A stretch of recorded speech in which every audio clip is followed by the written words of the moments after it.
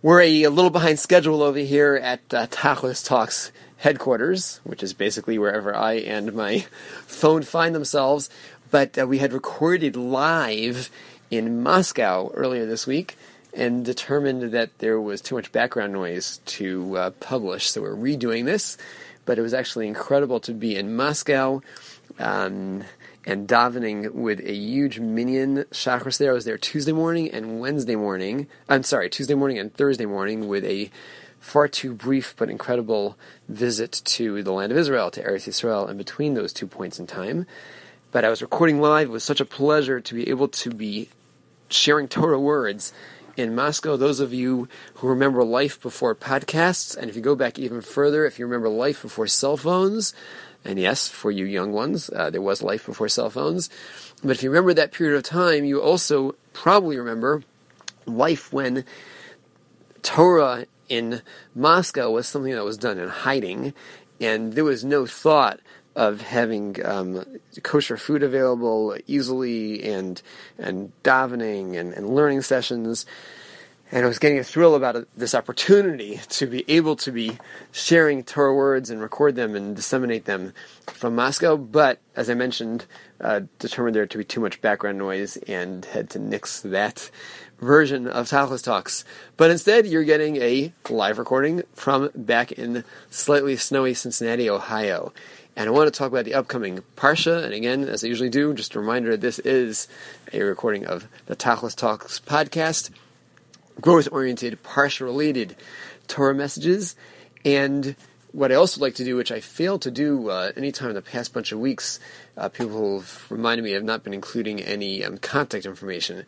So if you do have contact, feedback, comments, questions, two options email-wise would be my personal email, ypreis, ypreis @gmail.com. Or specifically, if it's, again, growth-oriented related issues, to tachliscoaching@gmail.com. But again, do send us feedback, comments, and on to today's discussion of the upcoming portion of Beshalach. And for many of you, due to the lateness of us redoing this podcast, some of the providers probably won't be posting this till Shabbos. Hopefully you're going to hear this post-Shabbos then. But a combination of the upcoming portion of Beshalach and Tu B'Shvat, which will still be timely because Tu B'Shvat is Sunday night, Monday. We have, talking about travels, a lot of focus on traveling. We've left Egypt. We have gotten to the sea. We have miraculously crossed through the sea and witnessed the elimination of our Egyptian enemies after we are now on the other side of the water, successfully free of them, and sing the famous song, or to be more accurate, songs at the sea. The lengthy Az Yashir Moshe, the lengthy song of the sea that's incorporated into daily services, and a much shorter song that follows is the song that Miriam leads the women in, and it's basically the equivalent of a verse, a pasuk, one Torah verse compared to the about 18 verses of the longer Song of Moses. And the commentaries address the issue of the brevity, the short song of the women. And I'd like to kind of pull out an idea that is shared in the commentaries with the following question. Does song generate emotion, or does emotion generate song? And as many of you are probably saying, it's just I can't hear you out there in podcast land, there are elements of both. There are situations in which song generates emotion. I wasn't necessarily feeling a certain emotion, but by singing about a concept, the music, the words, the combination can generate a certain emotion.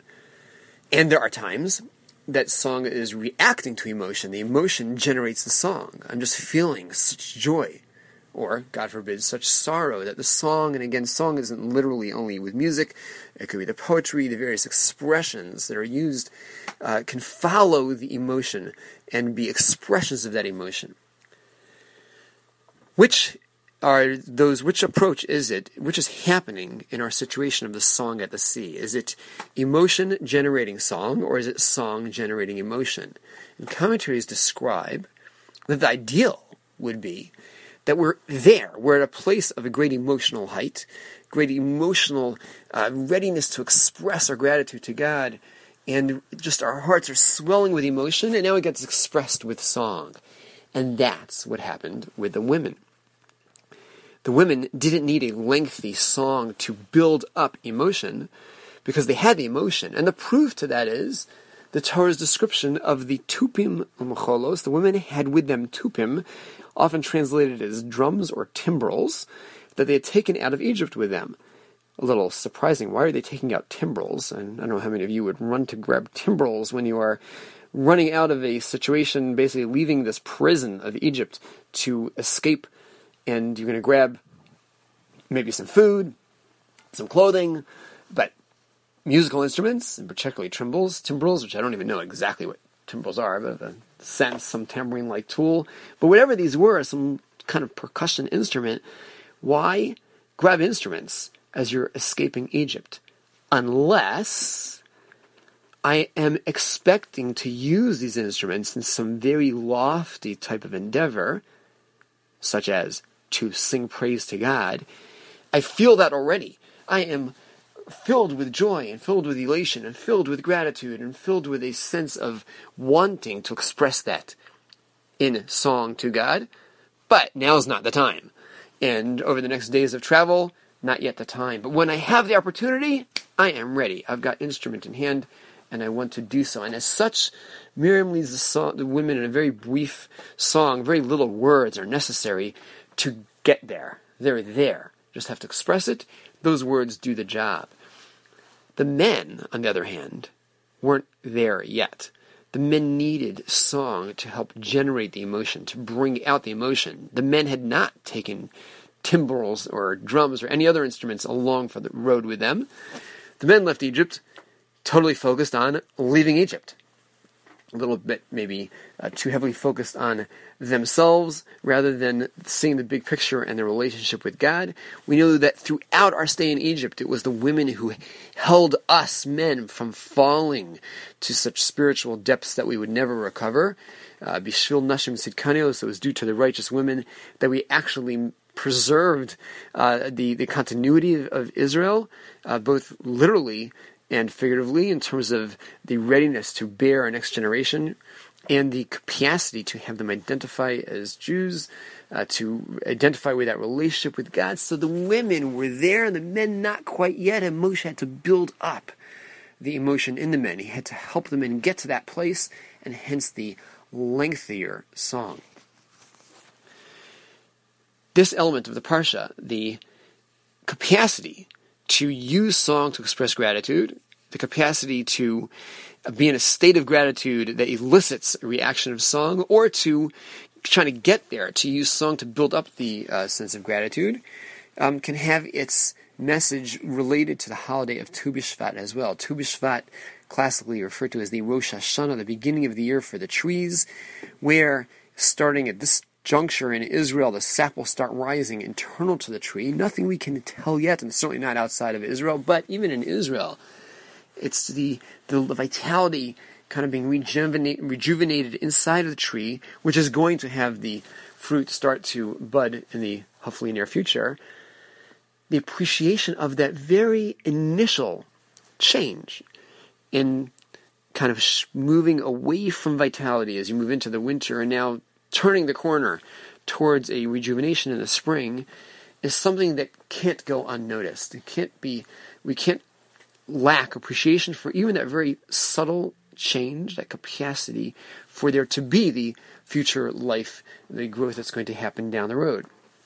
And although there are other more halachic aspects to Tu B'Shvat in terms of the count of the year of the tree for agricultural-related law, it is a time that it's also appropriate for us to appreciate the very fact that God is allowing these trees to once again bear fruit.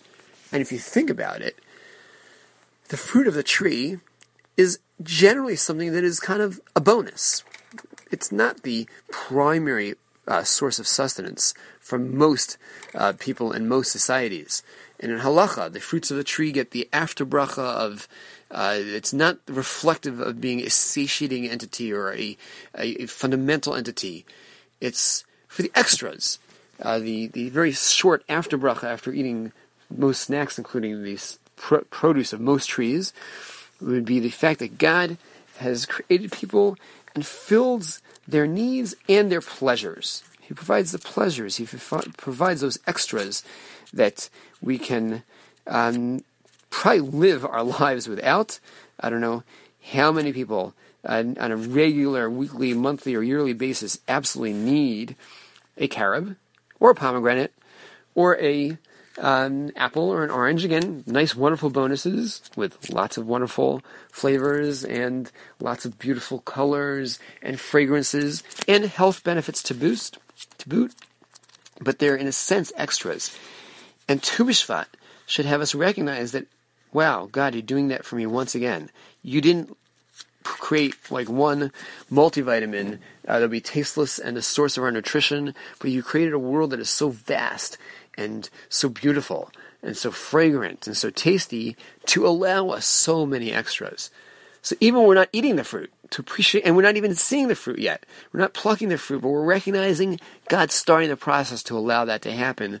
So Tu B'Shvat can be a time that helps put us into that mindset. Using song when we're down to try to help build us up.